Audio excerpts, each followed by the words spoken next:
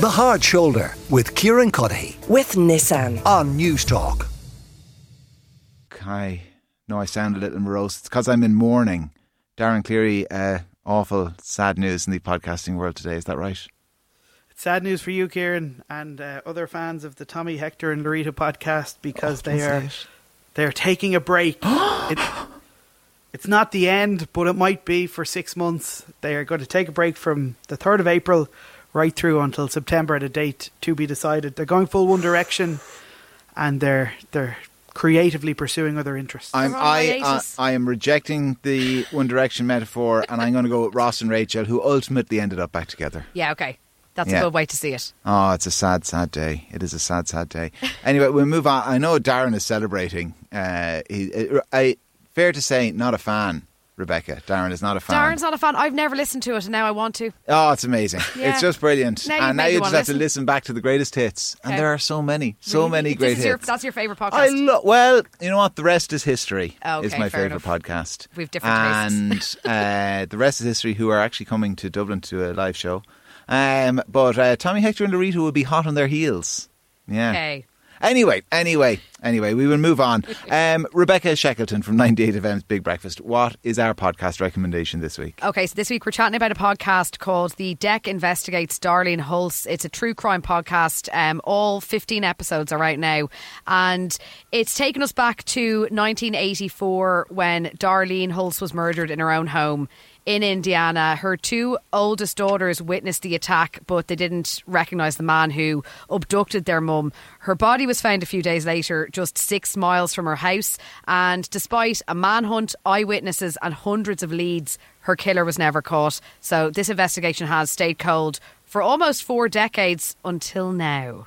Okay, so Darren, there are people who just gobble up any amount of kind of unsolved crime podcasts. But for others, and I'm kind of describing myself here, who used to love them but thinks there's just too many now and they all follow the same formula. Is this any different?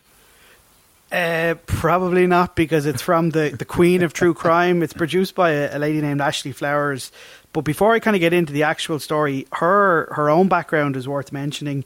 She started Crime Junkie, which is one of the biggest podcasts in the world. It's second in the American ratings, only behind Joe Rogan. Completely independent, started with her friend from her box room, and it just became this absolute behemoth. The format was really simple. It's Flowers talking to her friend, explaining these kind of true crime stories.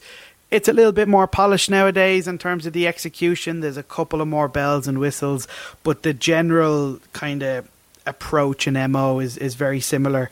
It's a massively popular series. The Deck Investigates is going to be the first chapter in, at least you'd imagine, 52.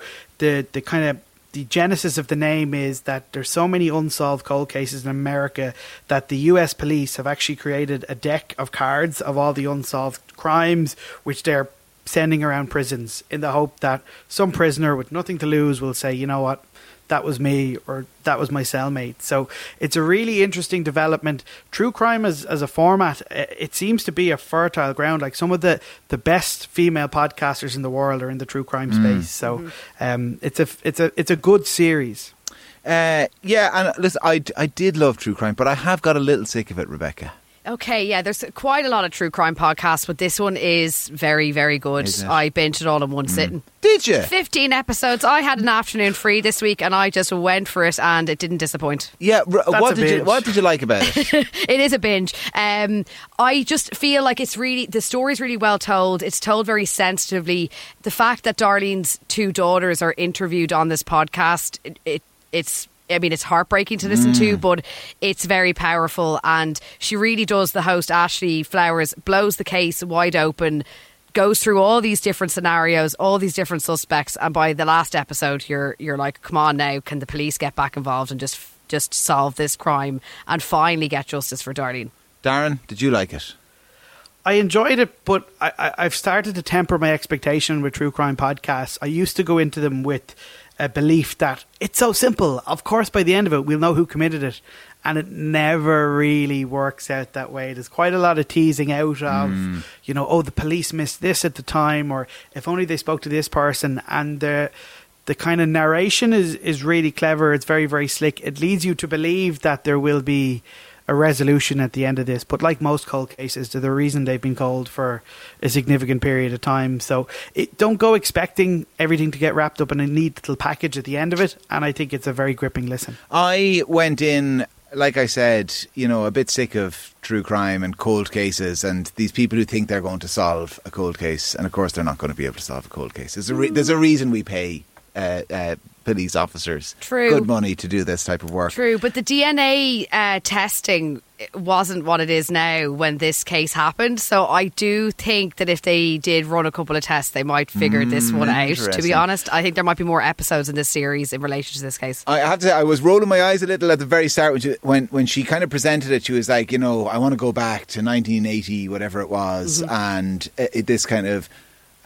anonymous Midwestern town, and it was just ticking all the cliches. But a little like you, Rebecca, I listened to 5 episodes driving up here. Good for you. They're really good length. Yeah, do you know what? I know, right, it's easy to laugh at him, but it's the Dan Brownification of podcasting, isn't it? It's like, let's just make the chapters really short and end every single one on a cliffhanger. And you know what? Even if it's kind of rubbish, people will listen to the next one for the answer. You know it. It's like in the next episode, I'm like, play it. What am I doing? Yeah, it happens very fast. For me, 15 episodes done.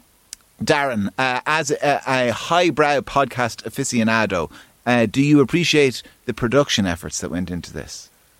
I do. I think it's just on the margin of kind of gripping but not gaudy. Sometimes when you use sound effects in a true crime element, it can feel a little bit cringy or like you're trying to in some way minimise the actual real life human suffering. But I think this adds a little bit of depth. It brings you back to the time in the world. That Laura Whitmore one we listened to. Oh God. Remember that?